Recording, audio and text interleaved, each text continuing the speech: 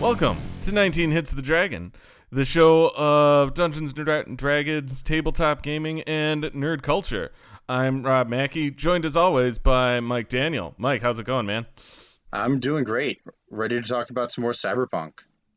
Heck yeah. Last episode, we started taking a look at the rules for Cyberpunk Red and creating your very own style over substance rocker boy awesomeness person. And today we're going to kind of keep that going and finish out taking a look at the character gen rules so that we can all play a Cyberpunk game that works. He did it. Oh, shots fired. I assume you're taking a stab at Shadowrun there. Oh, that hurts. That hurts me real bad. I don't like too many things just in general, and like Shadowrun for Sega Genesis is just, it's not up there. It's fine. I know. I was just riffing on because I know you're dissing on Cyberpunk 2077 because it is a broke-ass game. But I haven't actually played it myself. Sorry. Yeah, I was just saying, I haven't actually played it myself. I've just seen the clips.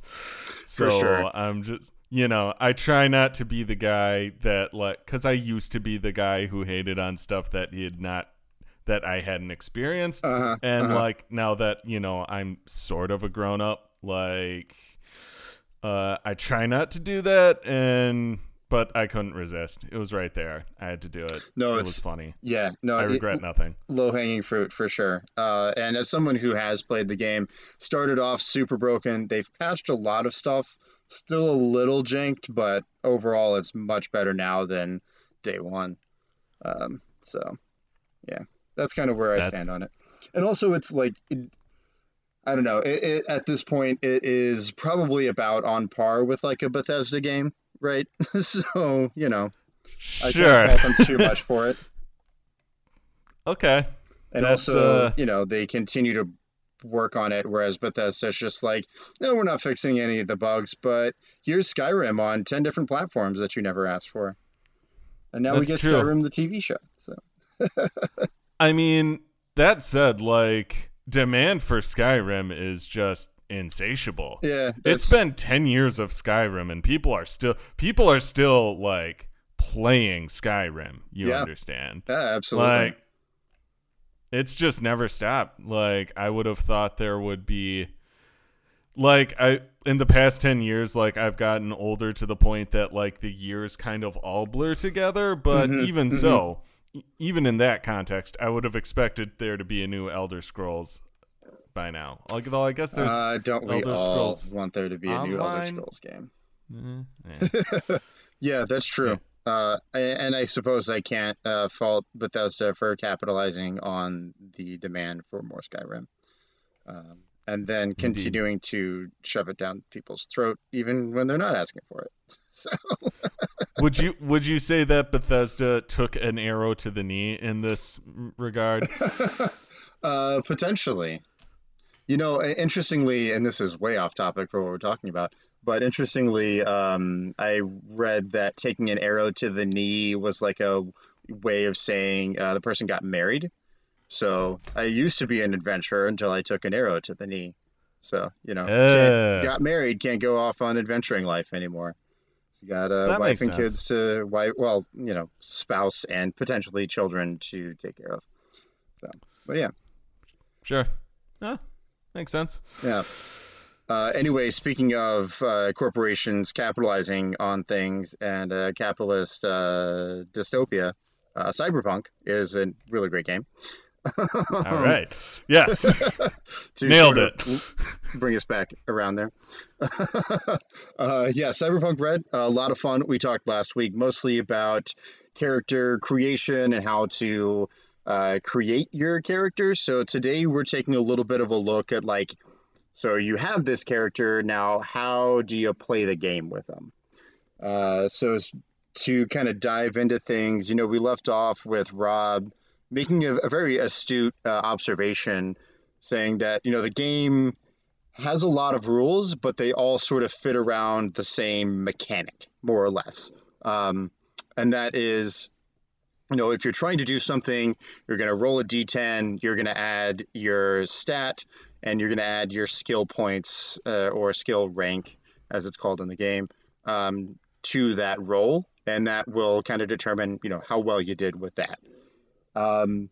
And yeah, that's kind of the core mechanic at work here throughout the whole game is, regardless of what you're trying to do, when in terms of playing at the table, you're rolling a d10 and you're adding your modifiers to that based on what you're trying to do and how good you are at what you're trying to do. Rob, would you say that's an accurate summation of how the game works in general? Yeah, it seems to be. It's all pretty yeah, like you said that I said, which I forgot that I said, but that's cool. But yeah, it's just like there's a lot of it's all one mechanic, but within that one mechanic there are lots of like granular like there are lots of different instances of rules, I guess, is what I'm trying to say. For sure. They cover all of the corner cases. Yeah, it's split up into a lot of different skills in a pretty granular fashion. Like, there isn't just driving, there's like land vehicles and air vehicles and sea vehicles, and there's one that was specific to horses as well, and I forget what it was. I think it was like handle. Was it handle animal? Shit. Let me pull up the character sheet, and we'll find out what it is. But yeah. So the point being that there are a ton of different skills and things that you can put ranks into or put points into, essentially. But it all sort it's of just follows called writing. the same. Sorry. Oh, writing. Okay, gotcha. Yeah, I'm pulling up the character sheet as well. But yeah, so it all sort of fits into the similar like base mechanic, right? So regardless of what you're doing or what you're trying to do in game at the table, that's what's going on there. So the chapter in the book about like how to play the game is called Getting It Done. So if you're in there, it's, it starts off with a little bit of talk about like movement as well, and just as kind of a refresher when it comes to your movement, like speed or how far you can move on your turn. It's essentially, your movement score times 2 and that many meters or yards, right? And if you're on a grid, each square represents 2 meters or yards. So you can move a number of squares equal to your movement or your move stat. Pretty simple mechanic that kind of fits into like or kind of wraps up movement speed there very nicely. It's either that many meters or yards times 2 or just that many squares, right? You're not having to worry about what is my race or class or what abilities give me extra movement or where does that put me on speed terms. It's just you look at the stat, that's how far you can move. For sure. Yeah, and then talks a little bit about initiative, and initiative again is a D10 roll. This time you're adding your reflex, and that score determines like how or where you end up in the initiative order as far as turns and stuff go. Then on your turn, or even like outside of combat as well, there are sort of a set list of actions that are available to you, and it kind of sums up everything that's like possible to do. So I'm just going to quickly, read through each of them, and we can talk a little bit about some of them as we go as well. So just to kind of give an overview of the actions that you have a move action, attack, get into a vehicle, get up, grab, hold action, run, stabilize, starting a vehicle, throw, use net actions, which is what the net runner can do, which we'll talk about in a little bit. Um, use an object or use a skill. So make any other sort of skill check that doesn't fit into one of those actions there. Yeah. So yeah, a lot of those are pretty like straightforward. Sorry, what were you saying, Rob? I was just gonna say, yeah, it's pretty straightforward. Again, it's not as like granular. Not everything is like I kind of feel that like use an object and use a skill are just kind of catch-alls for do a thing. Yeah, for sure. But yeah. Yeah, I think it's interesting that as far as like getting up is an action that you take. It doesn't take up your movement; it's your action to get up. Yeah. Which, considering that, like you're talking about like movement and initiative and stuff, a turn in Cyberpunk Red combat is 3 seconds, which is half the amount of time that takes place in a standard like D&D turn, right? That's 6 seconds. So I can see why, getting up is maybe an action versus part of your movement. So it's just an interesting observation there. As is, I don't think this is covered here. I think this does come up later once you get to the combat rules, but I thought it was interesting to note as well that changing out your weapon is also an action, basically. And reloading is an action as well. So, yeah. Gotta hate reloading. That's why the railgun in Hades sucks. It's because you have to reload. Yeah. No, it's a good point. That was off topic. Moving on. It's okay. But yeah, so basically, like those are kind of the general actions that you can take. Then from there, like the skills as well, it sort of gets parsed up into things that are more specific, especially when it comes to talking about like combat. I guess before we get into combat too much, I do kind of want to touch on like how do you succeed or fail at these things that you're trying to do. So basically there are 2 ways to succeed or fail at anything that you're trying to do. One is your role is trying to beat what's called a difficulty value, or a DV as it's often referred to in the book, which if you're familiar with like D&D, that's like the DC, right? Like the dice check, like what is the number that you're trying to beat in order to succeed on that thing. And then the other option is like a contested skill roll, right? So I am rolling a persuasion check against this guy who, this person who is maybe rolling like an interrogation check or a human perception check, probably is what it would really be. But so it's like opposing skill checks, like you as the player versus an NPC, generally speaking, or sometimes like if there's a machine or something that has actions and stuff that it can take, then you're rolling against its rolls as well. So those are the kind of the 2 ways that skills, either succeed or fail there, which is interesting, I think. So, for sure, and it seems like it's much more as a system. It's much more oriented around contests. Oh, for sure. Than most things are contests. There aren't half as many checks that are kind of based around the fixed DV. For sure, yeah, and I kind of listed them backwards in terms of how it's actually listed in the book, and that kind of goes to Rob's point, is that the contested check, it comes up first, is mentioned first, and gets used a lot more than the DV when it comes to doing most skills and most actions. So yeah. And there's a nice little chart here that kind of gives you a breakdown of what a DV looks like, as far as like simple action all the way up to legendary actions. And because you're rolling a D10 instead of a D20, this is going to be kind of on a lower scale than you'll see with like D&D for starters anyway.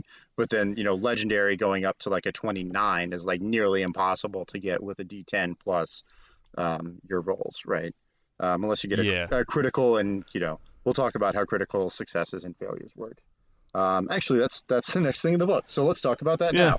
Well, I was just going to say though too, this is this is a heckin' spread on this chart here. Yeah, because sure. you got there are 7 classes. I'm not gonna go through blow by blow or nothing, but 7 classes, and they do ramp up from they ramp up quite a bit in terms of the gaps between them. So it's a pretty steep curve for sure. From 9 to 29 in 7 forms of difficulty there. So yeah, but it's good though. I like that. Yeah, I like that it's still like, what am I trying to say? It never, even the legendary stuff's only a 29, which I mean is a lot, but it's not like a ton. If I can preach, this is kind of a broader point, but if I could preach one thing, if you're like designing your game, deflate your stats. Just do it. Oh, for sure. If it's a tabletop game, like just keep them keep it reasonable. Nothing you can't do with a pen and paper. Anyway, that is all. Absolutely. Looking at you, 3.5 and Pathfinder. And 4th edition. Oh, and 4th edition as well, I guess. Oh my god! Again, I haven't really played 4th enough to know, so that's okay. Yeah. Someday I'll strap you down Clockwork Orange style and force you to There was, so back when like actual play podcasts were first a thing, there's a podcast, shout outs to D&D UI, where they started with 4th edition. So I got a little bit of a sense for it, but they switched over to 5e probably about halfway through their first campaign, which was kind of an interesting transition to listen to. Anyway, we'll shout them out in the links to or the comments or write up about the episode. But yeah. All right. But yeah, so kind of getting back on topic here, critical successes and failures is up next. Basically, the way that it works here is when, for a critical success, rolling a 10 on the die, you roll an additional D10 and add that to your total check. And a critical failure sort of works in the opposite way. So you roll 1 on your D10. That's a crit fail. You roll another D10 and you subtract that from your total. So yeah, that critical failure can be pretty brutal. Just thinking about like if you roll the 1 and then you roll like pretty high on the crit fail dice, so you're just subtracting like 8, 9, or 10, potentially from your check. It's brutal, man. Yeah. Like it seems pretty hard to still succeed at your thing, even if you like have a good bounce back roll. Exactly. It could be killer. To say nothing of what happens if you roll crap twice, depending on the situation. Yeah, absolutely. Yeah. And then there are ways to like modify the roll, and this is more for like the GM. But if your players have certain like conditions on them, like it's low light, or they are intoxicated, or even exhausted, like, or trying to do something in secret, you can add a negative. Well, you can include a negative modifier to them to their rolls. So they have, additional difficulties trying to succeed on the thing. For sure. Although modifiers always give me the like whatchamacallits. They kind of give me the spookies because I always think it's like, oh man, how do I keep what's the like right modifier? Fortunately, just kind of looking at this table, it looks like these are all just kind of suggestions, and what you're really looking at here is -1, -2, -4. Exactly. And like depending on like the exact situation, maybe one or of those modifiers apply, I guess. I was thinking, circling back to the discussion of critical failures and such. Yeah. Is there like, I didn't quite get to seeing this maybe, but is there some sort of mechanic for like degrees of failure, or like things going catastrophically wrong outside of a crit failure if you like say fall short by a certain amount, or no, DV, there's nothing quite like that where you fail so bad that something terrible happens. Not that I know of. I would have to, not that's coming to mind anyway. Um, Okay. we'll keep skimming through here as we're covering the topics, but yeah, I don't think there's anything as far as like, on your roll, you failed so bad that these awful things happen, like a fumble chart, stuff like that. There's no real mechanics for that. There are critical injuries that you can get, which we'll talk about a little bit more here as we go. Where, if you get hurt severely, it can cause like an additional injury on top of just taking damage to your hit points. Um, Sure.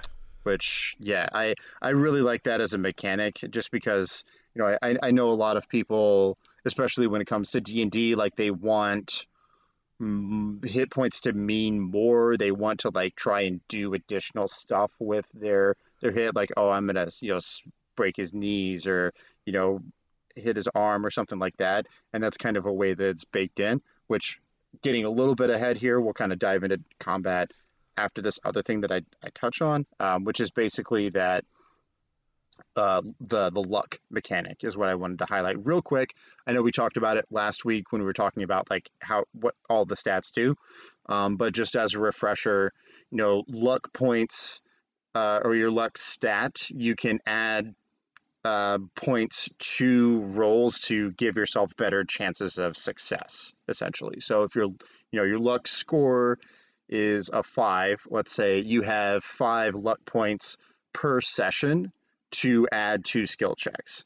And you gain those back at the beginning of each session. So it's kind of like an autofill. You just get these additional points to, give yourself some more luck, like increase your odds of success. For sure. And then each point, spending a point gives you a +1. Right, exactly. One point is 1 + 1. Yep. No, it's just a +1. Jesus. 1 + 1 is 2. Fuck. 1 + 1 + 2 + 1. Yeah. Spending a point grants you a single +1. Right. And it would appear that you can spend multiple points to get the effect to stack. Correct. Yeah. So if you're really trying to do something and you have like, a lot of luck points left and it's close to the end of the game, but like, I just want to spend all 5 luck points to give myself a +5 on this roll, then yeah, you can absolutely do that. Yeah, this mechanic, and this is just speaking to my personal like complexes, but this seems like it's just the bonus is such that it's just like, man, I'm just gonna hoard these, aren't I? Like I'm serious. Like I'm just gonna like go through, because like part of the gestalt, I guess, of like cyberpunk as a genre is like cool, wacky shit happening. And so I think the luck mechanic like reflects this, instead of like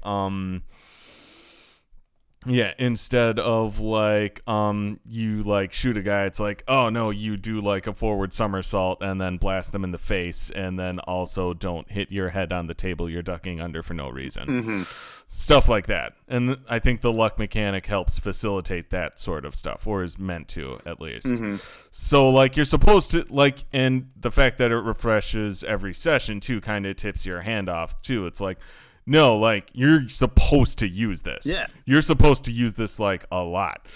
But then in my head, I'm kind of like, oh, it's only a +1. I don't know. Or maybe I'll put 2 in for a +2. And then in my brain, I'll be like, no, half measures. Use all of them or use none of them. So yeah, for sure. I don't know. Yeah. Yeah, I mean, it's kind of the equivalent of like hoarding your consumable items in case of an emergency, and then you get into the emergency, you're like, no, there might be a more dire emergency. I need to save these. For sure.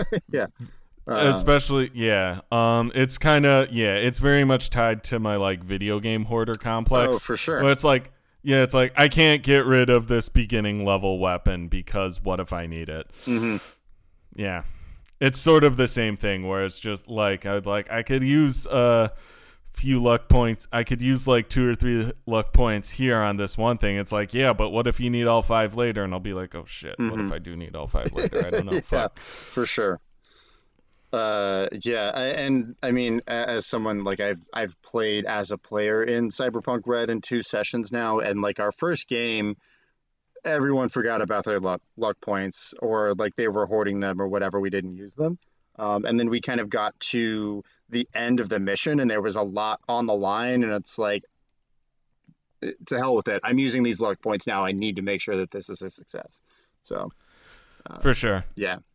And I I think can just as a reminder to like yourself that they refresh every single session, then it eases that hoarding complex a little bit, to me anyway. So Yeah, that's kind of the thing to keep in mind, I think. And also, I think I can imagine once you get the hang of it, you kind of get a bit more of a sense of like the value calculus, I guess, in terms of like when are these worth using versus when are they not necessarily. right. You know, it's just kind of one of those things where approaching this game as somebody who hasn't played it just yet, like I'm kind of like, okay, this will be something that I will want to get a feel for in my earlier sessions of how I want to hang on to versus not hang on to these.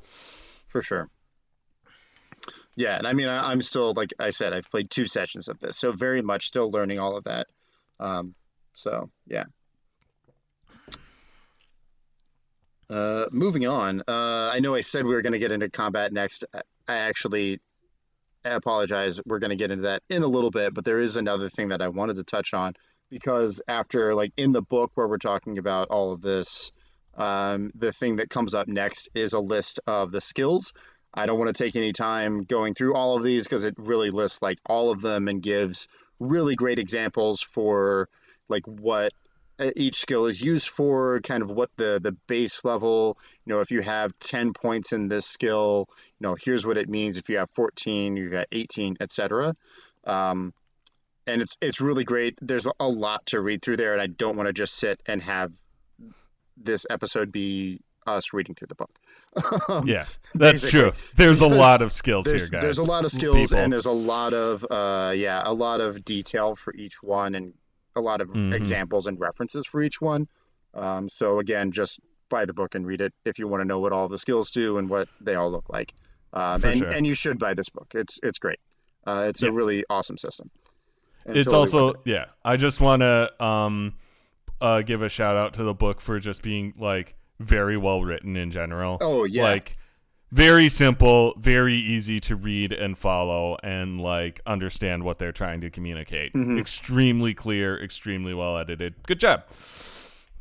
Anyway, one thing I do want to highlight with the skills without getting into it. It does seem that there's I'll just call it a 10, 14, 18 system. So if your stat plus your skill is at a base of 10, that means you're competent. If you're at a 14, it means you're quite good at this, actually. And if you're at an 18, you're at the you're like at the preeminent level, sort of. It seems like. And that seemed to be, I browsed the skill. When browsing the skills, it seemed that was pretty constant. It was the same scale for all of the skills. There weren't some other ones where it's like, oh, this is on a 10, 14, 18, and then this no one's on a 12, 16, 20, just to be weird. There's none of that. Which again, lots of different rules, but they all work the same way, which is nice. Yep. Yes. So then kind of moving on from the specific skills, it becomes the role abilities, which we did talk about a little bit when we talked about the roles themselves and what makes them each unique.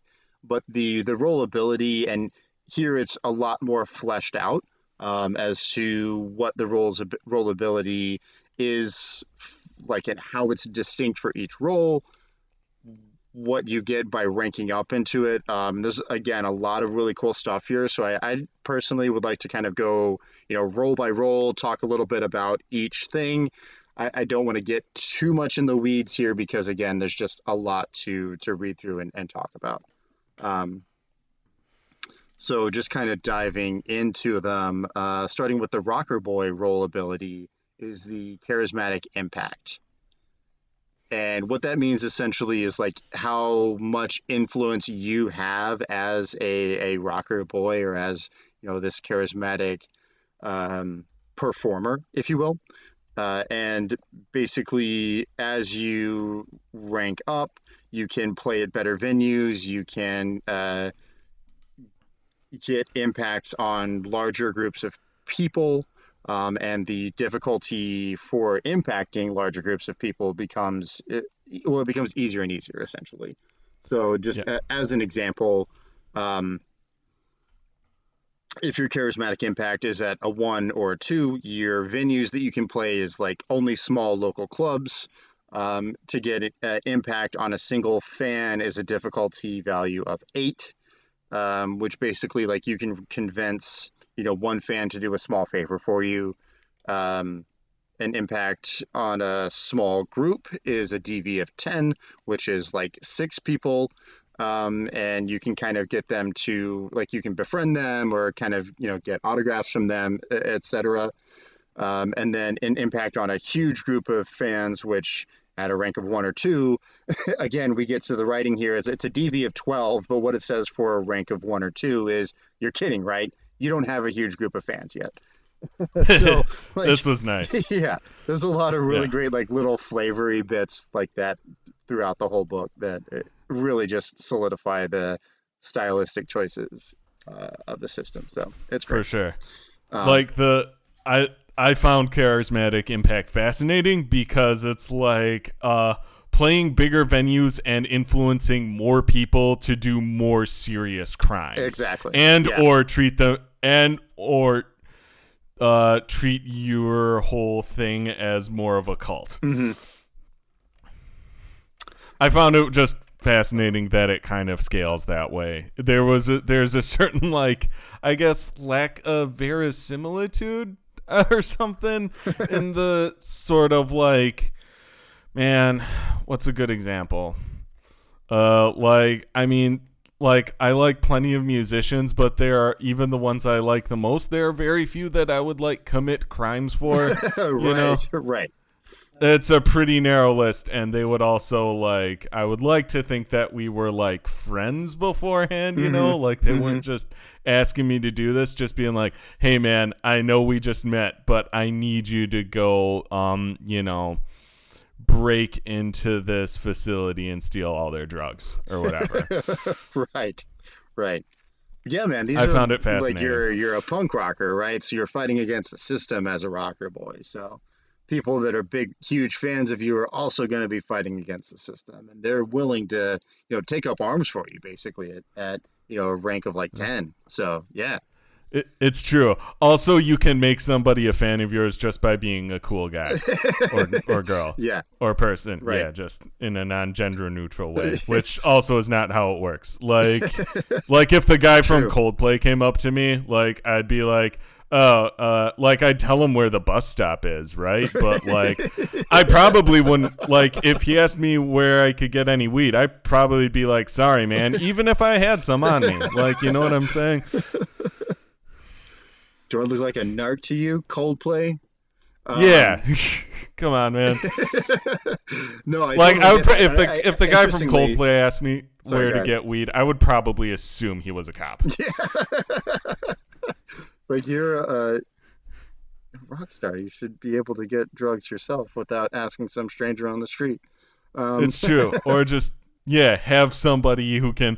That's also something that is, without getting into the granular weeds here, this is something that is also baked into charismatic impact. Mm-hmm. Is eventually you can have like a small loyal crew of fixers who attend to your needs. Exactly.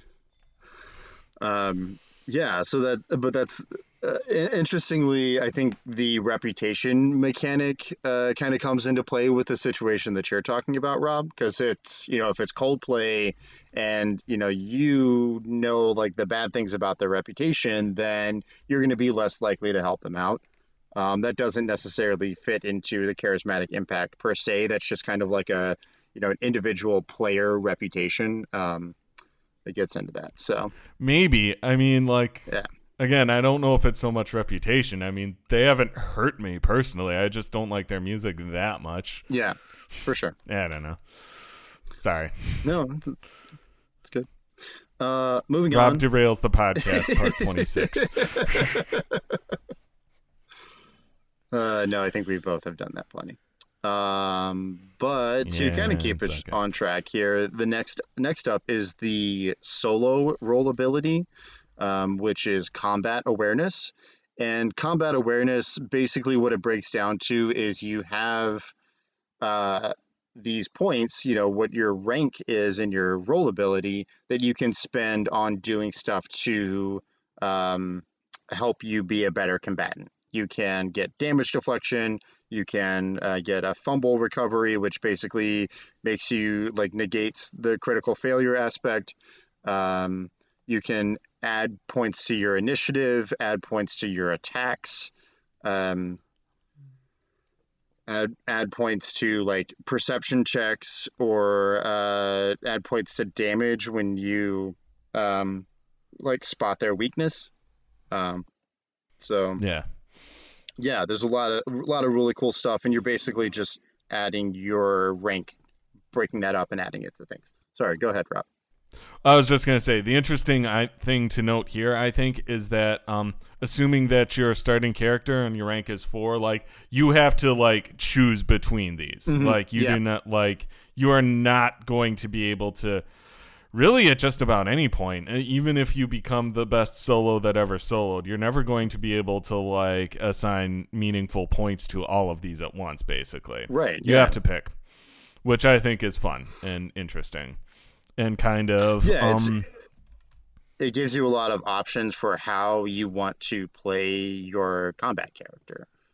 Even just saying yeah, like, you're the combat character, so you fight well. Like, no, it's like, how do you fight well? How are the specific ways that you are better at fighting than other people might be, for that are sure. unique to you? And So yeah, yeah, and it even since you get to choose every time combat starts, you can be a real tactics nerd about it too.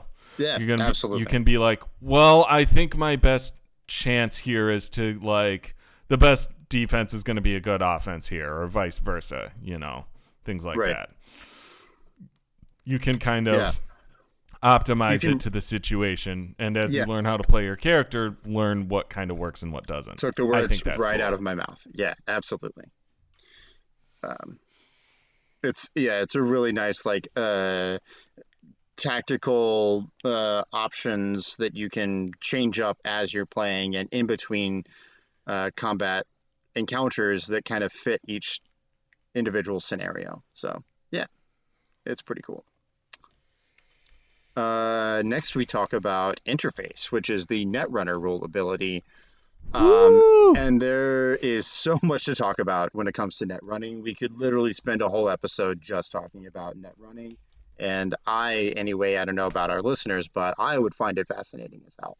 Um, Yeah, it's basically, fun stuff. yeah, the Netrunner is the hacker, and your interface rank is what you add to the hacking checks that you're going to make. So the different abilities or like sort of like interface skills almost are backdoor, cloak, control, ID, pathfinder, scanner, slide, virus, and zap.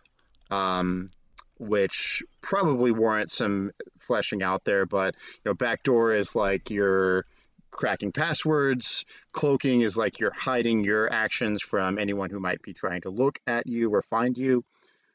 Control is like you're controlling things attached to a net architecture. Like if you find the cameras, you want to make a control roll to get into the camera system and look around, point the cameras in a certain way or delete all of the video files for the night and shit like that. Like that's a control roll. Um,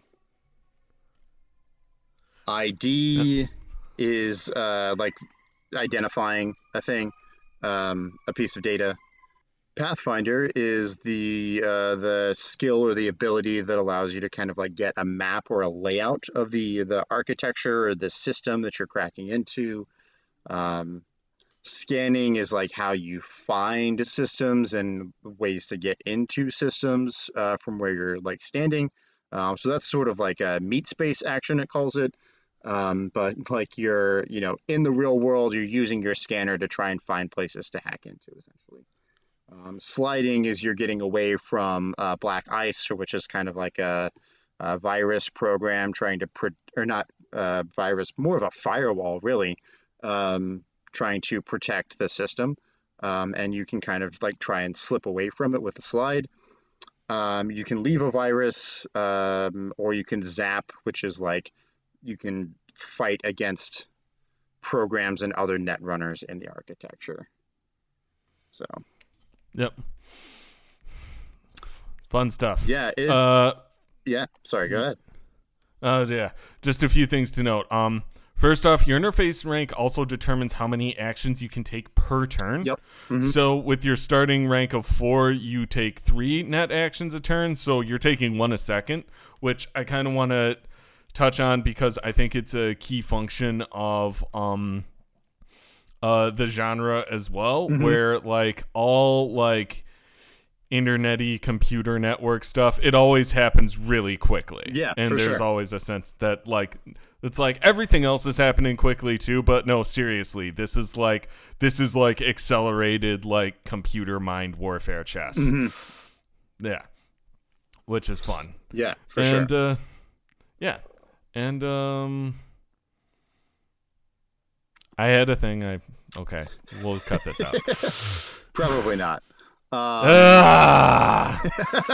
Damn it. Okay, that's fine. Yeah. But yeah, so basically, as Rob was saying as well, like as you rank up in your interface ability, you can take more net actions per turn. So starting out, like the book encourages everyone and GMs to start players out at a rank of 4.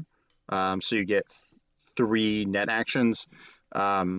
If your rank, or if your rank in your interface is between 7 and 9, then you get 4 net actions a turn, and if it's a 10, then you get 5 net actions a turn. So you're just like lightning speed hacking away at that point. Yep, for sure. Oh, that was what I want to talk about. To the extent I understand it, I did want to talk about the slide mechanic. Oh yeah. Yeah, basically, when you slide away from a black ice, this is if you encounter a black ice that you can't actually take out, mm-hmm. which is also an option that you have to you. Slide lets you escape to a different portion of the system, yep. But if you slide away to a portion of the system that also has a black ice that you can't really take out, good luck. Have fun. Yeah, for sure. Start rolling up a new character. Basically, yeah. I mean, that's something that is really interesting. Is I think, like in many ways, the net runner has the deadliest job because a lot of the damage that it takes is going directly to its HP. Like, there are a few ways to get some damage absorption, but if once that's gone, like you're just taking direct hits. Which we'll talk about combat. I swear we're getting to combat. It will happen. And how like that all works. Who needs it? Yeah, so then the up next though is going to be the Tex role ability, which is the Maker. Basically it's pretty straightforward. You're able to craft things. You can also upgrade and you can upgrade or fabricate. Most stuff, you get your field expertise, which basically lets you add your rank to any skill check that you would make that's like basic tech, cyber tech, electronics and security, weapons tech, vehicle operation, and all of its aspects. So which is basically these skills, by the way, these are mostly for like repairs in a lot of ways. Yep. So the field expertise is kind of like you can add your rank in you can add your rank in Maker. I was about to say rack in Maker.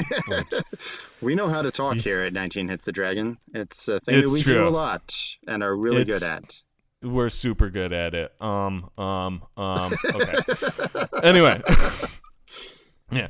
So basically, you can add your maker rank to just kind of MacGyver up / jury rig / just, duct tape some things together. Right. To get them back and working up again, even if you don't necessarily have the relevant skill. Right. In any meaningful sense. Yeah, and if it's something that's like really bad and you want to, it's really badly damaged or injured and you need to make sure that this works, you add that bonus on top of the skill check that you already have points in, which is pretty handy. So yeah, it just makes you good at fixing, upgrading, and creating things. That's basically what the maker role is built for.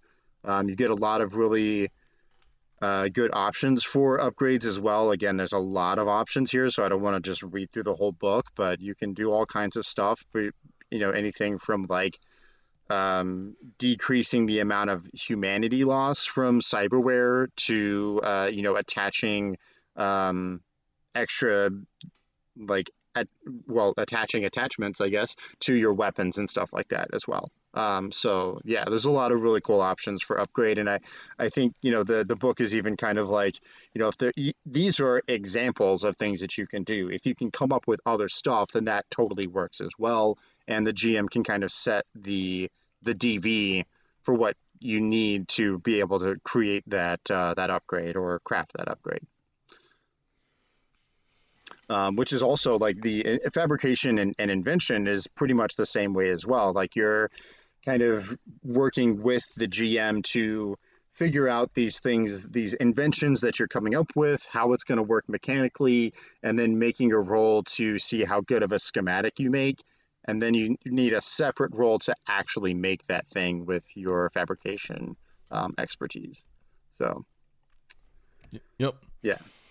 And then the GM gets to figure out what kind of tier of item this is, and then you make the checks accordingly. Also worth noting that this also what's it called? Varies. The time that it'll take also varies. So for sure, fancier stuff takes longer. Exactly. Yeah. Fancier stuff takes longer. It can be anywhere from an hour to a month. So yeah, again, a pretty steep scale. Kind of going alongside that, shifting. That's the word I'm looking for. Shifting from creating and upgrading items and machines to healing people and making sure they're doing better. You get the medtech role ability, which is medicine. Basically, you can put points into new skills that you get unlocked only as a med tech. So you can get surgery, medical tech, pharmaceuticals, and cryosystem operations. So basically, as you're ranking up, you're determining how many of your rank points you're putting into these particular skills. And all of those kind of go towards making your party members better when they have bullet holes in them. So, yeah, you can also implant cyberware. The pharmaceuticals is you're able to craft and source medicines and drugs in that sense, not the illegal substance drugs sense. But you can figure out what is the right medicine to give people and make sure you're applying the right dosages and stuff like that. That's what the pharmaceuticals is. And then the cryosystem, I kind of need to dig more into figuring out exactly what the cryosystem is, but my understanding is that the tank is just somewhere people can go and rest to heal up and get better. So you can kind of create, or maybe not create, but know how to operate a cryosystem that your party can use, or that you can use to make money on the side. If you're offering people a place to come and get healing, you can kind of get a source of income from having access to this cryosystem. Yep. And it would appear that adding points to cryosystem operation, spots you some extra cryo pod chamber things. Right. Yeah, the cryo pump. You get additional cryo pumps. Thank pumps, you. Which are, yeah, my understanding is that they are chambers that you can add on to your cryo tank. Yeah, although there are cryo pumps and cryo tanks. Oh, interesting. Yeah. Yeah, I will have to look a little bit more into that to see what the differences are. It's probably explained in the section that explains all of the equipment. So we'd have to look into that. Probably. I should hope. Yeah. It'd be kind of weird if it's like, nope, this is the one thing that we don't explain. In the one thing we don't explain is something called a cryo tank, and we're just going to leave it to you to decide what that means. Yeah. To decide what that may or may not entail. Yeah. Perfect. Yeah. You got to end on a question mark and not a period. You know what I'm saying? Like, that's how Bowie went out, and, that's good enough for me, too. So, yeah.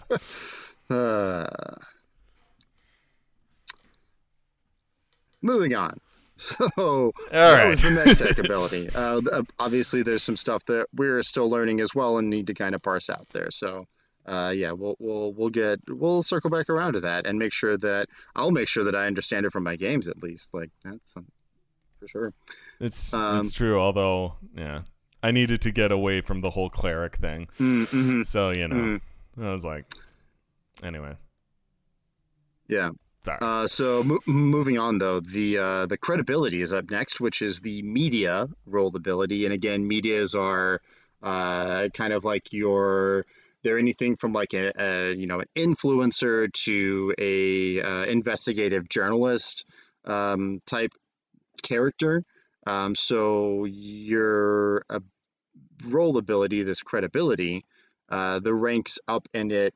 Kind of determine like the scope at which you can get access sources, your audience, and how believable your stories are, as well as the impact that it has. So the higher up your rank gets, the higher access you have to sources, as well as you get a broader audience, you get better at your writing, essentially. So it's a little bit more believable, or maybe not just writing, but like your storytelling or whatever, however you're putting your information out there. And then the impact that it causes. And, that goes anywhere from like a 2 out of 10 believability to all the way up to what is 6 out of 10 chance that the audience buys it at a, rank 10, or sorry, 7 actually out of 10. 7 out of 10. Yeah.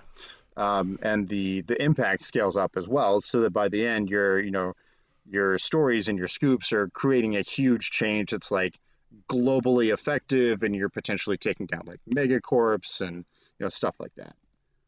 Whereas starting out, your change and the impact that you have is very, very incremental. Maybe some small time crooks or something kind of get busted. You can maybe influence change a little bit, but it's not super impactful to like world shaking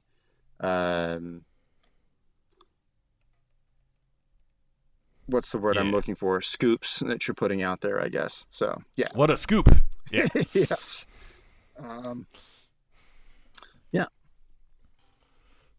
Yeah. This one goes straight to the top. Exactly. Speaking of going straight to the top, up next is the exec role ability, which is called teamwork.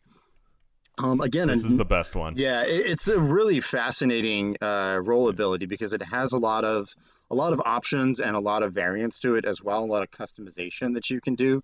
So again, the exec, you're kind of like a corporate yuppie trying to climb your way to the top, and your teamwork basically influences a couple of things. Like you get corporate housing, you can eventually get like good health insurance, which is like signing you up for a trauma team cover package. You get team members that you can hire on underlings essentially to work alongside you or do your work for you. This is the best part of this whole thing. Yeah, I just want to say team members are great. because you have to maintain them. Yeah, you can't. Yeah, you can't just like be shitty to the people below you. They have a loyalty score, and how you treat them affects that. It's and true. How loyal they are to you. Yeah, it's great. Mm-hmm. And if you get them killed, like the next person that gets hired on your behalf is going to be like, "Weren't you the guy that got your last wasn't the last person that you hired to do this killed?" And you'll have to be like, "Yeah, what of it?" Yeah. So again, like you can't just be a murder hobo in Cyberpunk, or at least if you're an exec, you can't really be and expect to continue. And you can't just like abuse the people that work under you and expect them to continue working for you, which kind of seems like there's a lesson in that. There does, yeah. I think we've had a few instances recently on this show where we've been reminded that NPCs are people too. Yeah, and they deserve your respect. Yep. Just like real people. Exactly. People deserve respect. And NPCs are people too. Yep. You cannot throw your NPCs under the bus to management. Say. Yep. This table's wild. I love it. Yeah. I love everything about it. Yeah. But yeah, I guess forget team member's birthday -4 to loyalty. Mm-hmm. Again, I'm not going to go through this whole thing for everybody. I just, this made me giggle. Mm-hmm. Yeah. And just made me feel better about the world of Cyberpunk in the time of the Red, because I'm just like, okay, there are still rules. Okay, this is absolutely. I get it. There is still a society. Yeah, even the mooks have leverage still. Yep, it's nice. Yep.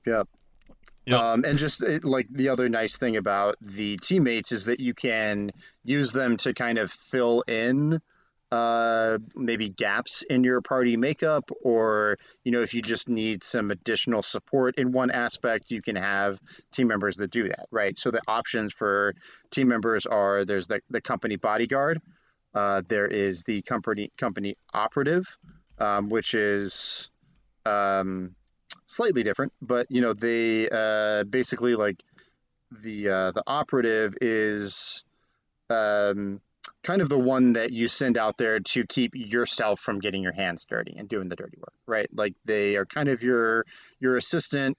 They are also kind of your person that can do seedy things for you without influencing you specifically for doing those things. Then there is the driver, which gives you, like an extra car, that you can get a net runner as well. So like if your team is sort of lacking, and the technician, and is that the last one? Okay, yeah, the technician's the last one.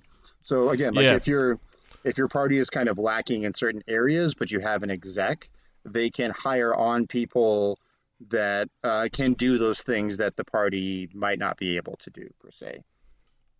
For sure. I was thinking that this makes it a compelling option if for some reason you're doing like a one-player game. Interesting. Yeah. Like if you had a one-player game, you could and if you're GMing it, say you could maybe bump up their starting rank to 5 just so they could get the second team member. Mm-hmm. Yeah. And that would be a way to do that, which that was kind of my first thought when I saw this. Yeah, that's interesting. Because obviously there are more roles here than you're probably going to have at your table already in the first place. Mm-hmm. So this is already kind of a system where you don't necessarily need to have all your bases covered, right? Right. So in that kind of context, and if there's nobody else around but you and your little sibling or whatever. Yeah. Yeah, for sure. Yeah. No, I hadn't thought about that either, but that does make an interesting option for the exec in a solo game. That's cool. Very cool.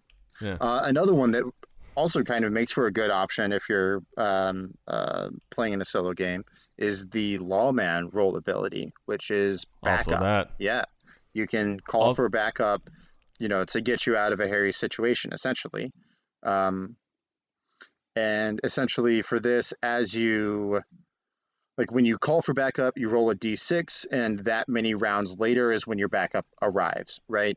And as you rank up in your backup rank, um, you get stronger guys or people to show up and help you out essentially. So they get Yep. better at combat. They get hardier. Their armor goes up a little bit as well.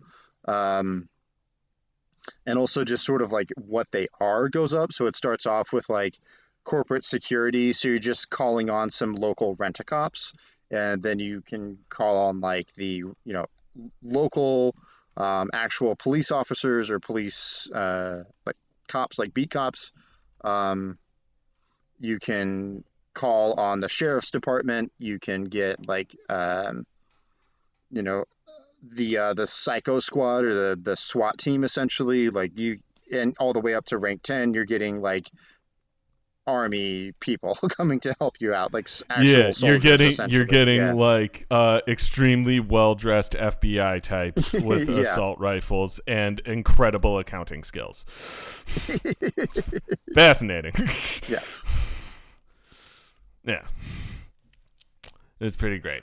So yeah, Yep. that's a good one too. Yeah, that's a good point. If you were doing a solo game, this would also be kind of a good choice. As would Rocker Boy, I guess, if that's because yeah, that is all.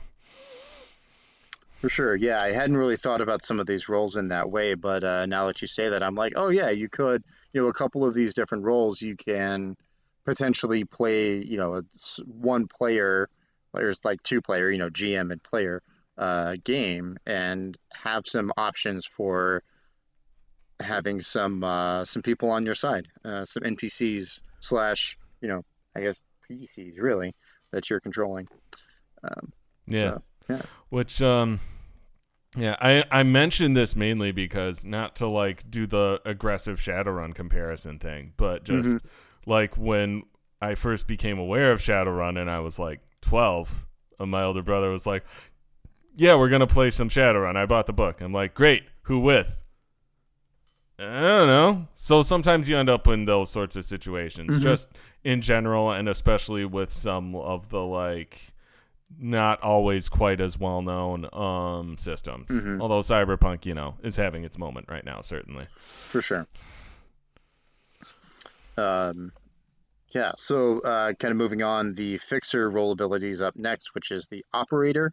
And the Fixer, this is very interesting to me because basically you're someone who is, pulling together resources and people from the city to like connect, um, salespeople with clients and sort of like I don't necessarily think like always black market, but maybe like underground type deals where you're able to set up these situations um, to connect people across sort of like um, boundaries to get them to come together and set up like a what's called the night market or the a storefront, not a storefront, but a back alley type situation where people are able to buy and sell and trade goods and stuff like that. Um, Yeah. you also you get the ability to haggle, which, we talked before about how I don't like haggling, but I think the mechanic for haggling is pretty solid here. Like you make one attempt, and if you're successful, then you can get, a certain percentage off of your items or get some items for free, stuff like that based on how good your rank is in as an operator. You can potentially like get more money for a job as well. Like if you're connecting someone out in the world of your setting that needs a job done and they're coming to you as the fixer to get the crew together, you can haggle with them to try and get more money for the job essentially. Um, Yeah. yeah.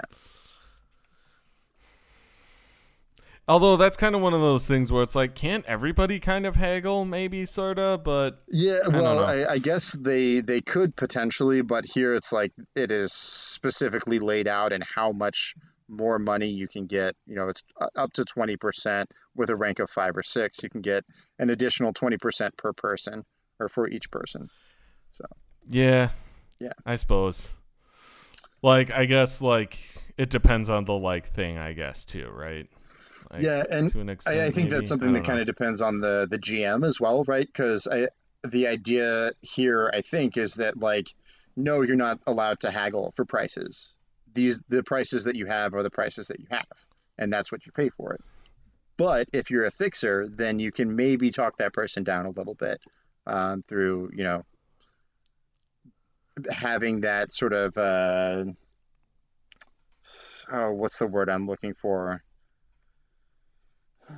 Not the charisma, but or the know-how, sort of the streetwise type stuff to be able to talk things over with people and get them to talk their prices down. And like in my mind, this means that only a fixer is allowed to do that. Everyone else pays full price. Sure. Okay. That sort of, I guess. I was kind of thinking, it just. I don't mean to be too negative, but it does feel a bit like, you know how when we were looking at AD&D Second Edition Mm-hmm. and how it was like listening at doors is a thief skill, and Oh you're like, yeah, what? Like yeah, can't anybody do that? I'm kind of having a similar reaction to like haggling rules, I guess. yeah. Yeah, it's fine. I just like, yeah, and it's sort of like, I guess it's not as bad as that because like I can see how the theory here is that like successfully haggling requires like it's a whole skill set. It's Right, not like asking very nicely. right. It's like Especially, kind of yeah. sorry, go ahead. Yeah, it's just kind of knowing what kind of handshakes to make and how to stand in the right lines and sort of stuff like that. Yeah, Stuff that absolutely. takes some like learning and know how to do, I guess. Absolutely. And I think, in a setting that's like a cyberpunk setting, you know, resources are scarce enough already. So most people aren't going to be willing to uh, have their prices talked down on them, right? Like they're trying to make as much money as they can off of each deal as well.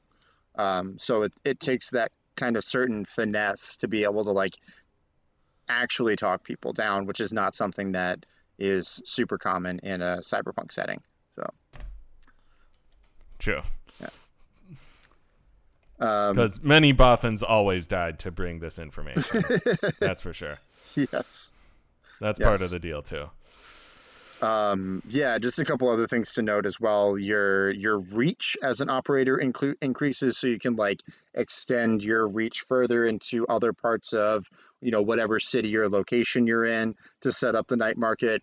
And the grease factor of the operator rank basically. Um, what's the word that I want to use here? It's like being able to blend in with other cultures and stuff, so you can kind of get a bunch of different types of people together, or more and more types of people together, as you are increasing your reach as well. So yeah, it all kind of works together pretty nicely, I think, when it comes to the operator role and everything sort of scaling and working together. Yeah, that makes sense. Yeah. Yeah, and then we come to the final role ability, which is the Nomad's role ability, Moto. Hello, Moto. I'm sorry, Yeah. not a sponsor. Ah, man, you had I had to ruin it. I ruin everything. That's what I do. But put some in the jar. That's $2. all right, We've fine. agreed on this. Sure. Anyway, so the Nomad role ability is essentially about vehicles. So as a nomad, like you have kind of access to your family's garage, more or less. And as you rank up, you can either get new vehicles or you can upgrade existing vehicles to add to this garage and have them, have access to these vehicles, um, which is pretty cool, I think. And there's a lot of options for like the types of vehicles that you can have. Yeah, I mean, it can be anything from like a car to air vehicles, a jet ski, or even just like a dirt bike, stuff like that. Um, And there are some really cool options for like upgrading as well. Like you can add armor to your car and bulletproof glass. You can add guns onto them. Yeah, Flamethrowers. flamethrowers. Even small things like additional seats and stuff like that as well. So Yeah. there's a lot of really cool upgrades that it gives you options for. And like if I'm in a party and I'm playing the tech and we have a nomad with us, like I'm going to try to work with them to try and, invent some stuff to add onto their car as well, in addition to all of these cool upgrade options that they have already. So. Oh yeah, for sure. That's a great combination that I didn't think of until just now when you mentioned it. So I didn't think of it at all, actually. But anyway, yeah, no, that's a cool one. Just like the Nomad and the tech sit down and be like, okay, how can we make our action news van the coolest van it can possibly be, or whatever. Yes. Yeah. Or whatever it is. Yep. Let's make a badass jet ski. Mm-hmm. Yeah, with flamethrowers. Yes. A gyrocopter, which is like an air bike, essentially, adding a machine gun to it. Like, yeah. Fuck yeah. Mm-hmm. So, yeah. A lot of really great, really kick-ass options here. For all the different vehicle types. And that's another thing to note as well, is that it's not just like, oh, here's a list of all of the different upgrades you can get. It's like, here are the upgrades that can apply to all vehicles.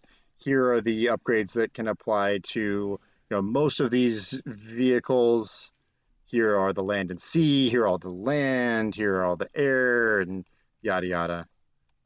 So all bikes and ground cars and AV4s and all kinds of stuff. So it's pretty neat and pretty niche as well, and kind of gives you some reasoning to like get more vehicles as well as to upgrade them too. So like you can have different access to different types of transportation and then upgrade the hell out of those as well. So it's true. Batman does not get by on the Batmobile alone. It's true. Yeah, he also requires the services of the Batplane and occasionally the Batboat, and whatever else, basically. Yes, indeed. Yeah. Yeah. So that's kind of an overview on the role abilities there, and wow, we've already been talking for quite a while here. Cool. On to combat. Let's do all of combat. We got 3 minutes. Yeah. Let's do it. No, we got a little more time than that. But combat we actually do. is pretty simple. I mean, again, like it kind of circles back to the stuff that we already talked about with the skills and succeeding or failing on them. It just adds a couple of like niche instances into the mix of all of that. So again, you have your move action, you can attack, you can choke someone that you have grabbed, you can equip or drop a shield, get into a vehicle, get up, grab somebody, and you can take all of the other actions that we listed earlier as well. Also, with the grab person, you can spend an action to use them as a human shield. Yeah, absolutely. When it talks about shields here in just a minute as well, it like gives an option for corpses too. So if a person dies while you're grabbing them, then you can like equip them as a shield as well, which is ridiculous and excellent in every way possible. Yeah. Just like the it's particular wording grim. Of it is, yeah. It's yeah. Ugh. I need a minute. Yeah. While you're taking your time there, one important thing to note is the aimed shots, where you can take a -8 to your check to aim your shot at. You can aim at a person's head, you can aim at a held item that they have, or you can aim at their leg. Basically, if you hit their head, if you are successful on hitting their head, then their head armor is any damage that gets through their armor is multiplied by 2.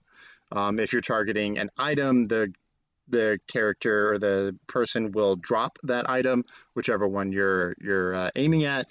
And when you're aiming at their leg, it hits their attacks their body armor, which we'll get to in just a second. But the target will also suffer the broken leg critical injury. So you basically can take a swipe at their leg. If you're successful, you can you sweep the leg. Yeah, it's really effective. Yes, it is. So then in terms of like making attacks, so ranged combat uses a couple of different skills based on the type of weapon that you're using. So I'm actually going to flip over to the character sheet so it's a little easier for me to reference.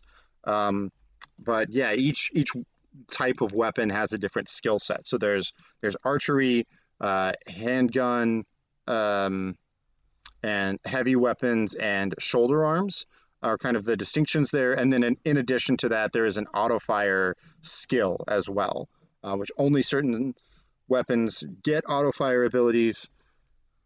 And there's a particular skill that is unique to being able to auto fire your gun. And the type of weapon that you're using will basically tell you, which skill you need to be able to fire that gun. So, pistols are going to be handguns. An SMG is also a handgun. A shotgun and assault rifles, though, are shoulder arms. Bows and crossbows, obviously, are archery. And then you have like a grenade launcher or a rocket launcher, and that would qualify as a heavy weapon. There's a nice little chart here that sort of breaks down all of those, also tells you how much damage each weapon does, what the standard magazine size is, and then rate of fire. So rate of fire is basically how many shots you can take with that type of gun in a single round. So if it's like a heavy pistol, you can get 2 shots off in a single round, but if it's a shotgun, then you only have 1 shot per round, essentially.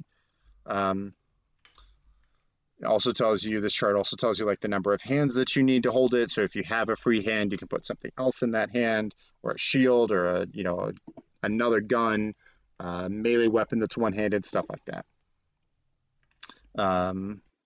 Yeah. It's a nice little chart here. Yeah. It breaks down everything real nice. Yeah. And yeah.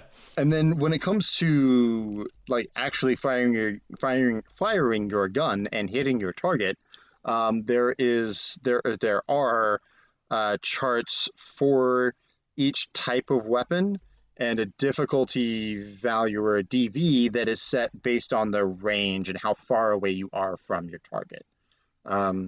So yeah, like pistols and SMGs, for the most part, the closer you are, the easier it's going to be for you to hit your target. For like rifles and stuff, there's like kind of a sweet spot where you don't want to be too close, but you also don't want to be too far away. And then a sniper rifle, obviously, like the DV goes down the further you are away with the sniper rifle, which kind of makes sense. Yeah. And then it goes back up again at the very end. Exactly, yeah. Once you're far enough away. Spikes up again once you're, more than 200 yards or meters away. Or even, I guess, 100. Yep. But yeah, still. It kind of, there's that nice, like, curve in there where you're trying to hit that sweet spot at a certain distance. And that actually applies to most of the ranged weapons, is like there's going to be kind of a sweet spot where it's really easy, and then either like closer or further away is going to be increasingly more difficult to hit the target. And yeah, with that, like if you, unlike Dungeons and Dragons where there are like armor classes, right? So you're trying to beat that armor class to hit that target, and each individual target is going to have their own armor class that you need to beat. Nothing like that applies here. You're just trying to roll high enough to hit something that is, within the range that you're aiming at. And armor works in a little bit different way. We'll get to here in just a second after we talk about like some of the other attacking options. But basically, I mentioned auto fire. It's a separate skill. You spend 10 bullets, and you let's see. Yeah, I was just making sure there wasn't a penalty here. But yeah, so you spend. Okay, so the DV is higher. That's what it is. Got it. So you spend 10 bullets, you make an auto fire attack, and the difficulty value is a little bit higher. But if you hit, then you roll 2d6 for damage and multiply that amount by a number that's set by the particular weapon that you're using. It's probably going to be either a 3 or a 4, kind of depending on what you're rolling with. But the DV is also kind of set based on the type of weapon, either an SMG or an assault rifle is what typically is going to have auto fire abilities, and the range to it.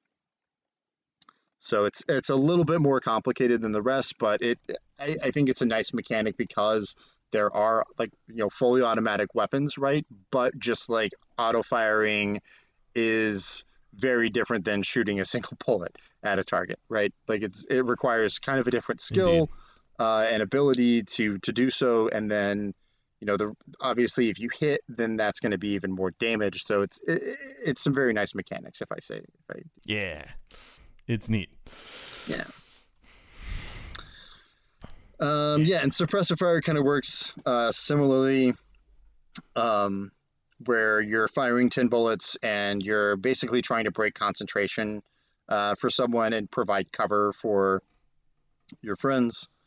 Shotgun shells get like an area of effect. Explosives get an area of effect as well. Interestingly about explosives, like if you're throwing a grenade, so that grenade's gonna land, right? And it's gonna blow up. But you're basically trying to make a check to see how well you aim that grenade. So if you succeed on your check, then you get to determine where that grenade lands exactly. If you fail, then you kind of you hit, indicate where you want it to land, and then your GM determines where in the 10 by 10 square that explosion would normally create, like where in that area the grenade actually lands, and then detonates from there. That sounds like that could go all kinds of bad. Oh yeah, it could end up really, really bad. So yeah, if you get too close to your friends and it explodes and hurts your friends then as well, right? Like I mean throwing grenades is dangerous. So it has that nice element to it mechanically. So all right. Yeah, so I like how it's just like the GM decides. Mm-hmm. Yeah, so it's the GM decides where it lands in the initial area of effect, right? So it's not like, oh, you hurl your grenade and it goes way off and it doesn't do anything. Like, no, that grenade's going to land somewhere and it's going to blow up. It's just maybe not going to land where you intend it to if you don't roll well. For sure. Assuming you're listening at a time when it's a wise idea to play these games in person, remember to bring snacks to the game is what I'm trying to say here. Because especially if you're the person who uses the explosives, because us GMs, we hate it when we have to bring all the snacks.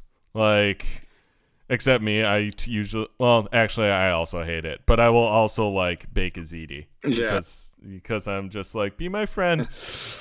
Anyway, for sure. Yeah, so bribe your GMs so they don't kill your friends, basically. Bribe your GMs with, food or maybe some booze if you're of legal drinking age. I don't want to suggest anything improper. And, and then maybe you won't blow yourself up. Maybe it'll just, maybe just some innocent NPCs. Right. Yeah.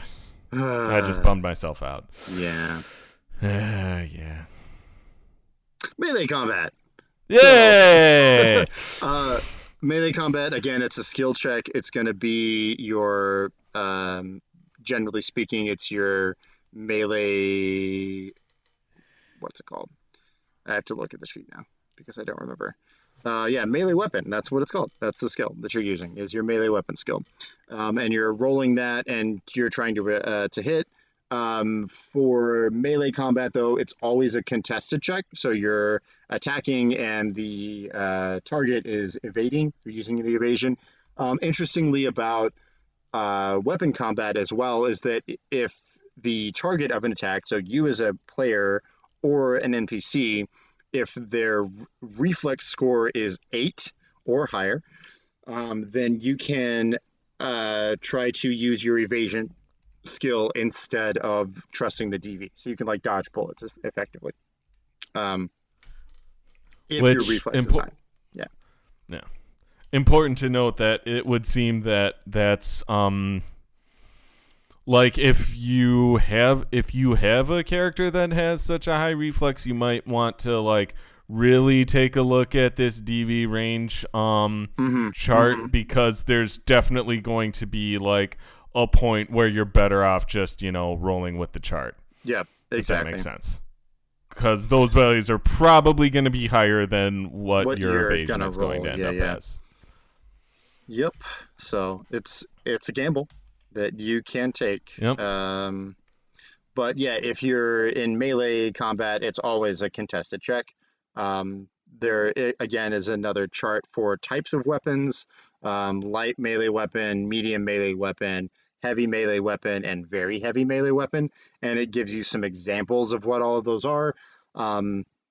I think it's because it's like, here's an example. You can obviously like pick things that would fit into these categories that aren't on the list. So if you're talking with your DM or GM and your character gets a medium melee weapon as part of their starting equipment, you can kind of talk with them to figure out, okay, I want to have like a baseball bat or a crowbar, machete. Those are things that are kind of listed. But if you want something that's slightly different, that's kind of in the same realm, like size wise, then you can talk to them to figure out flavor wise what actual weapon you're carrying there. Yeah, you have kind of a wide berth to decide what your actual weapon is, which is neat. Technically, you have the same thing with the ranged weapons, too, in terms of what kind of gun it is, but, like, I don't know from guns, so, yeah. Right, yeah. I mean, if you're a gun person, you probably are a little bit more versed in, like, the different types of SMGs and the different types of assault rifles, so you have that freedom as well, if that's something that you know enough about. So, yeah. Yeah. Yeah, and again, there's like the rate of fire, which is how many times you can attack with that weapon or that type of weapon in a round of combat. Can it be concealed? Yes or no? Most of the time, it's going to be no. But if it's a light melee weapon, then yes, you can. Yeah. Important to note as well about damage with melee weapons is that it ignores half of the defender's armor when it comes to actually dealing damage to them. So, yeah, there are definitely some advantages to using those melee weapons, even if they, like the damage might seem lower than the ranged weapons. You're potentially like the ability to do damage is about as high, if not higher. Which I guess kind of brings us into, there's also in terms of like melee combat, there is brawling, which is like fist fighting, and martial arts as well. And I really appreciate how fleshed out the martial arts options are. We have been talking for a long time, so I don't want to go too much into it. I kind of want to get through things with combat here. So I'm going to skip over that for now and talk about armor and how it works. Whoa! I'm seeing this whole martial arts list. Oh, this is a list. Oh, okay. Yeah, I see. It's a lot. There's a list. Yeah, there are several types of martial arts, and each type of martial arts has its own like special moves that it gets as well. It's really cool, really well thought out. I'm actually I've been planning in my head a martial arts focused character. Hell yeah. And yeah, if my Netrunner dies in my Monday game, then I'm definitely switching over to them.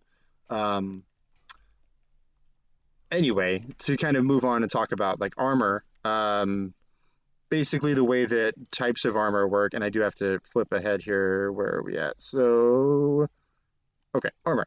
Page 184, Rob, just in case you need to find that.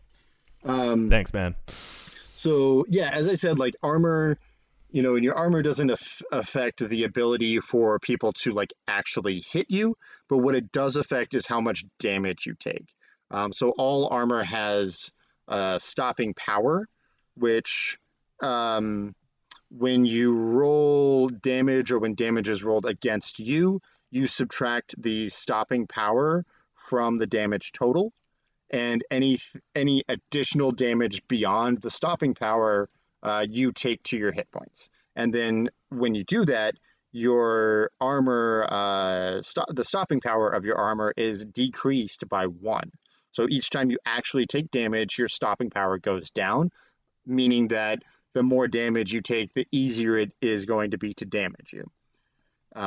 And vice versa for you versus the NPCs as well. So if you're in a fight and you're, not able to, you're only able to barely beat that threshold a couple of times, eventually that's going to wear away at that NPC's armor, and it's going to be easier to actually deal damage to them.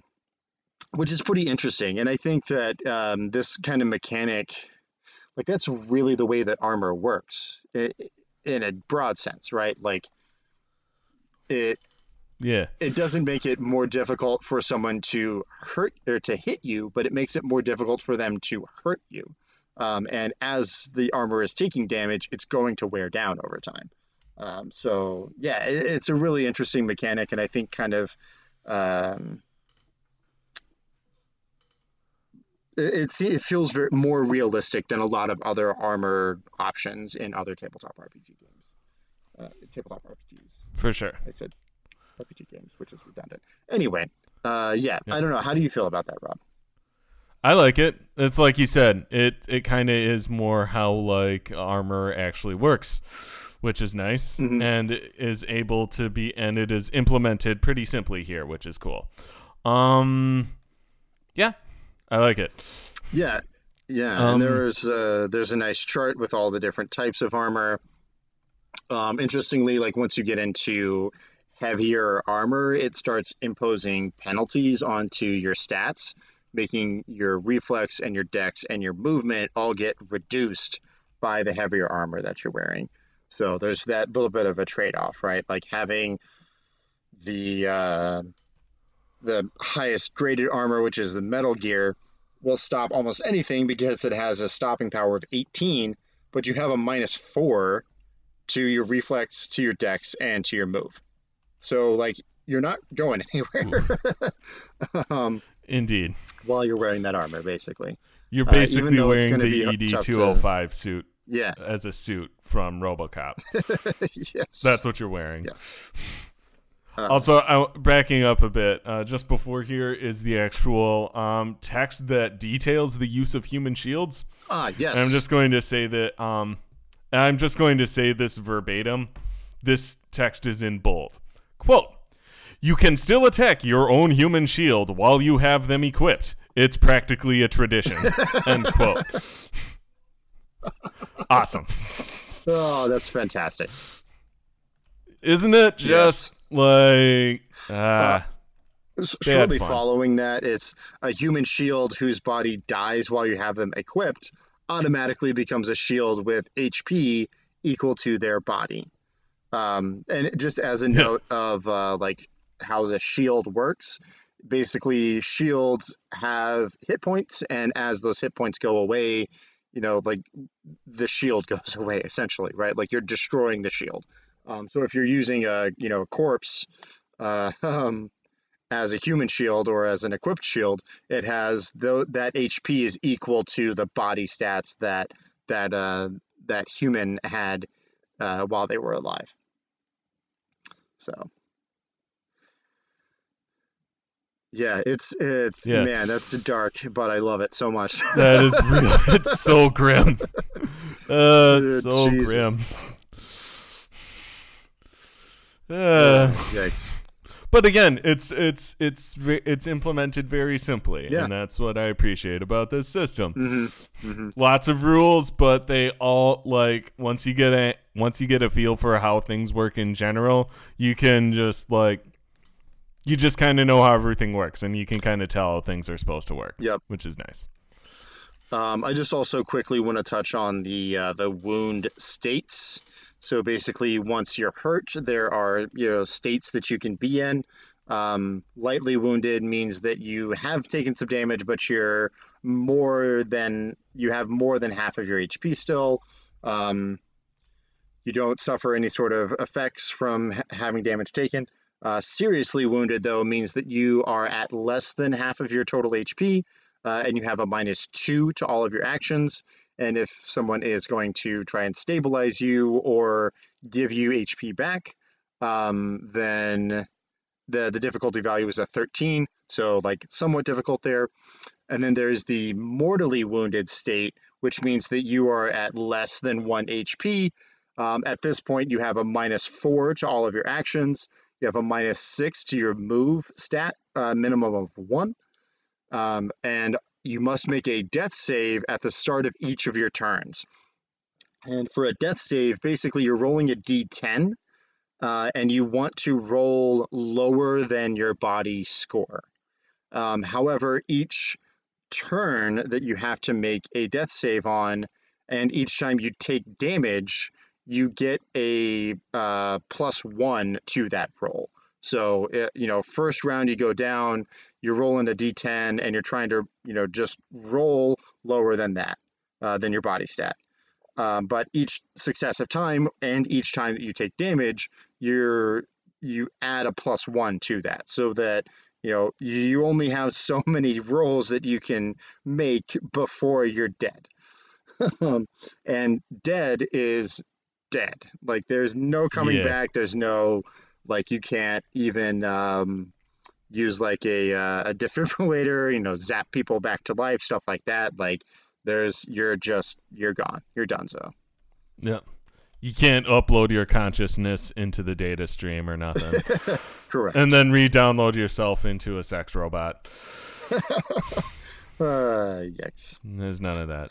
There's nothing like that. And interestingly as well, when you're mortally wounded and you're at 0 or less HP even, you can still do stuff. You can take action. Yeah. You can even try. You can potentially try to patch yourself up, right, and get back to 1 HP.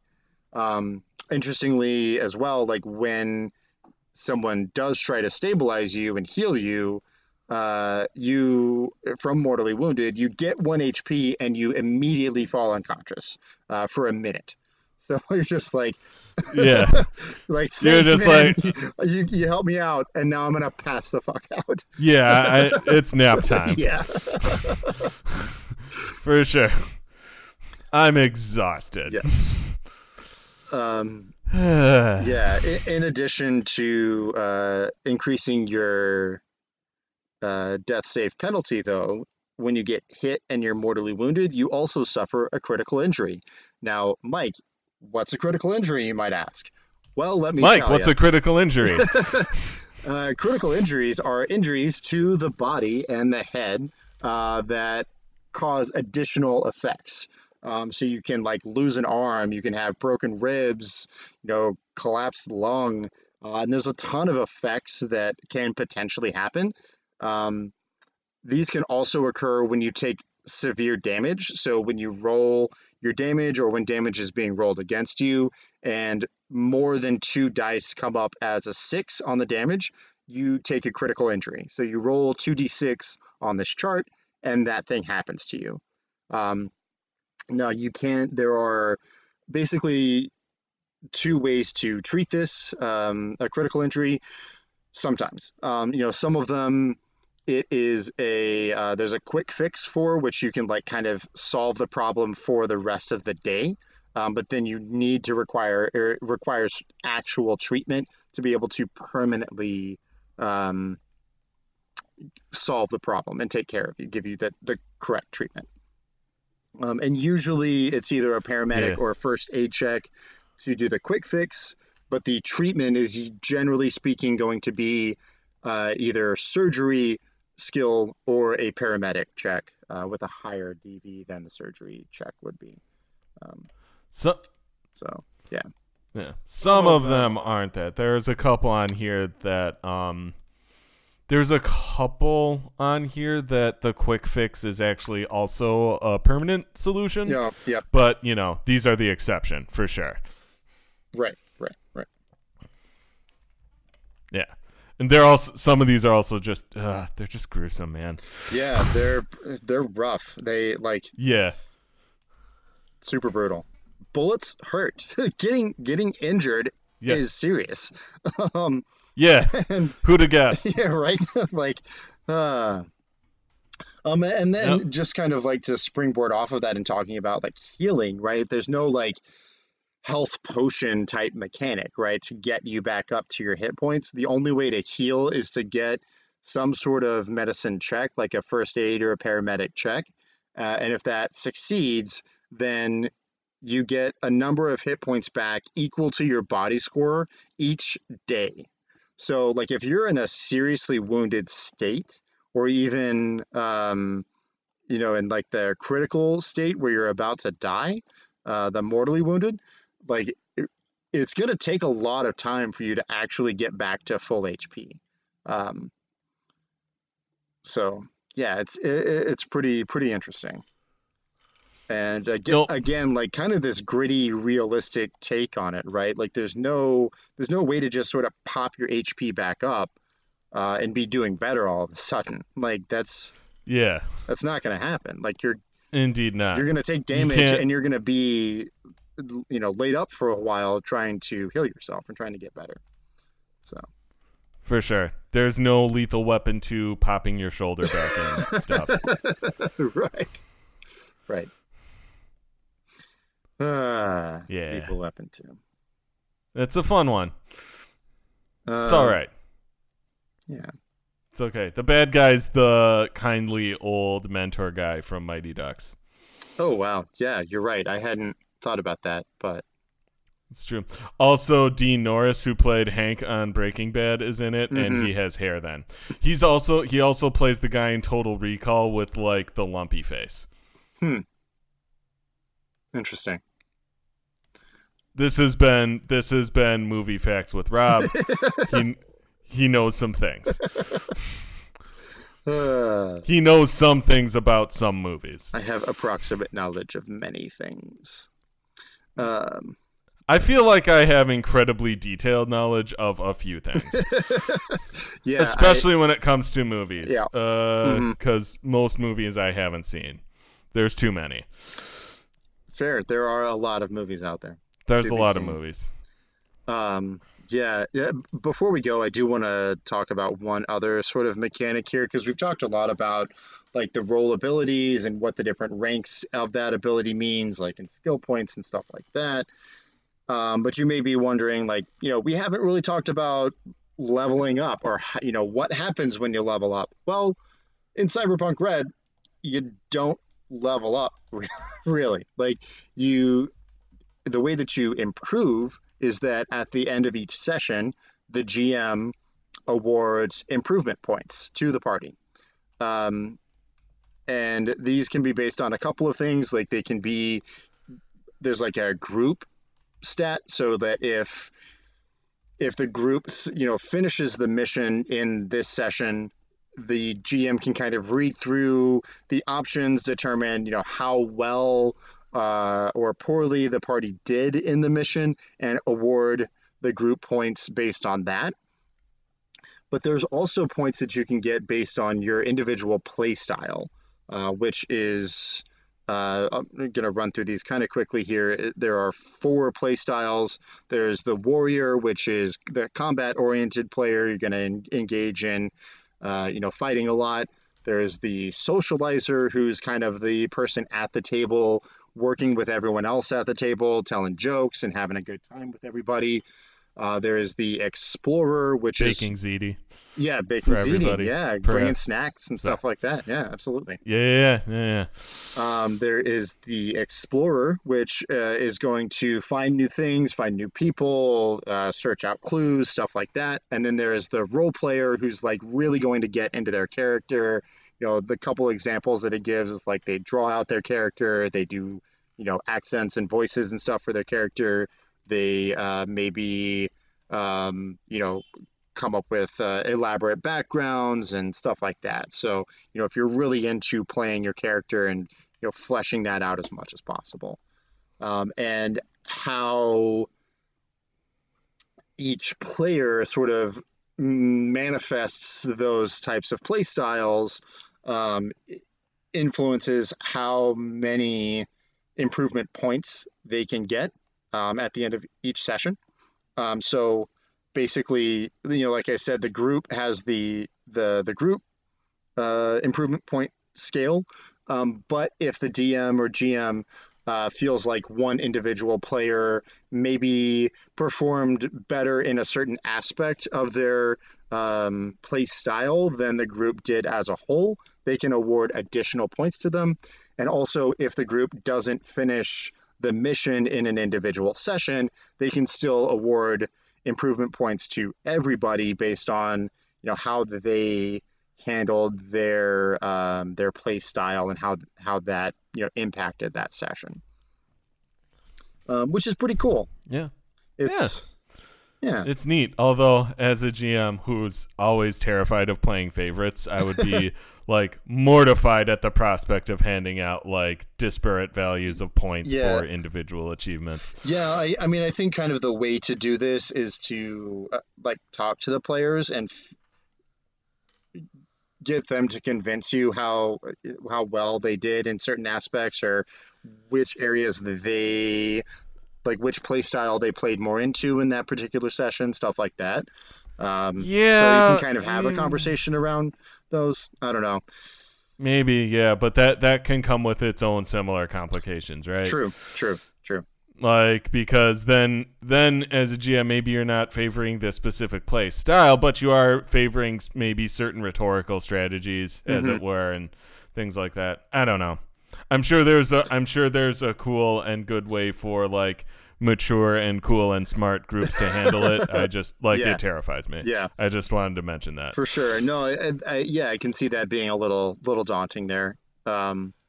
But I think, again, if you're able to kind of talk through things with the party and kind of figure out what's going to be the best way to hand out IP for your individual group, table, then I think you can make things work. But then, what do you do with those improvement points once you got them? That's a good question. So basically, you spend. What do you do with the improvement points? What you got? Sorry. Yeah, no, it's sorry. Slow on the draw. I just fuck. I appreciate it. Basically, we'll fix it in post. Yeah, you spend those improvement points to increase your level or rank in either a skill or a role or your role ability, right? So, and it kind of scales accordingly. You're spending to just do the basic skill improvement. If you're learning a new skill and putting 1 point in it, that's 20 points. That's 20 improvement points.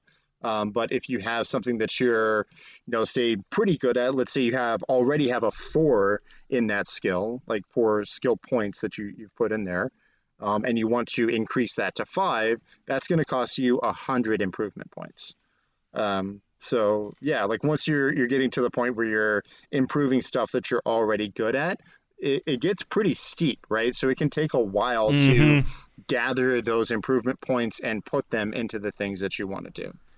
So, for sure. Also worth noting that the role ability costs and improvement points are higher than even the difficult skills. Right. Yeah. So those you have to there are your typical skills major that have points that. Into. Yeah, absolutely.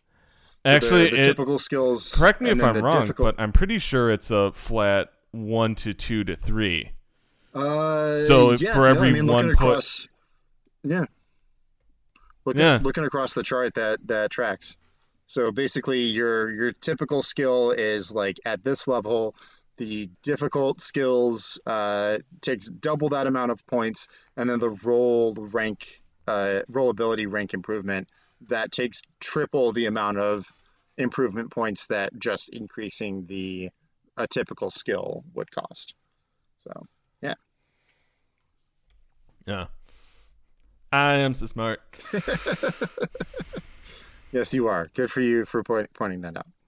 Aw, thanks, buddy. Yeah, of course. Yeah. But yeah. Also, thank you for guiding us through these last 2 episodes. Mike has done all of the work in these episodes because he actually has read the book and knows the system.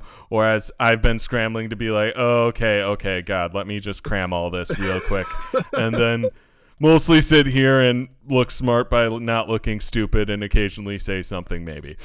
Yeah. So thank you, Mike. Absolutely. I mean, I suggested that we talk about this book because I've been nerding out about it on my own. So I'm more than happy to kind of take the reins and guide us through all of this. I just hope that our listeners aren't sick of hearing me talk at this point, because I'm sick of hearing myself, I think. So. I'm sorry, buddy. I don't think anybody's sick of you, man. You're good. That's good. That's all good. I'm just joshing. Okay. But yeah, I mean, that's we kind of talked about most of what I wanted to talk about. We got a little bit off topic and took some more time, so we didn't get to really talk about like the trauma and therapy aspects. Maybe we could circle back around to that later, but essentially there's some really great mechanics around like humanity, keeping your humanity, going to therapy and getting humanity back, and not turning into a total psychopath, essentially. So yeah, which is nice. If you want to hear more, let us know. We'll go into detail about all of that too. For sure. You can let us know by contacting us by email at 19hitsthedragon@gmail. That's the number 19. Or you can hit us up on Twitter at 19hitsthedragon, which again, number 19, all one word. Good stuff. Yeah, for sure. So please reach out. Let us know what you think of the system. If there's stuff that you want to hear more detail about, I'm more than happy to talk about this. So hit me up for sure on the Twitters. I control for sure. Or not control, but I handle our Twitter account. So yep. Yeah, more than happy to geek out with everybody about how awesome Cyberpunk Red is. For sure. Yeah. And I run the email, and as the email czar, I enjoy hearing from you in general, but also I really like digging into esoteric nerd questions, so, those are fun too. And, just saying, hey, yeah. I like those too. Those are cool. For sure. And other ways of letting us know what you felt and how you like this stuff, leave comments, ratings, reviews, wherever you can, wherever you get your podcast. It helps us out, helps us know if what we're doing is at all good, and helps us reach a bigger audience as well. So for sure. Yep, and tell your friends. Yes. If you like what you hear, tell 37 of your closest friends. And if you hate us, tell 37 of your closest enemies. So yes. Yeah. For sure. And as always, huge shout out to our editor, my fiance, Hannah Miller. Hannah, thank you so much for putting up with all of our weird stuff and editing out all of our dumb moments too. And thanks to Paul Mackey for the theme song. It rocks. It absolutely does. Yep. It's good stuff. All right. So until next time, take it easy out there, and peace. Bye-bye.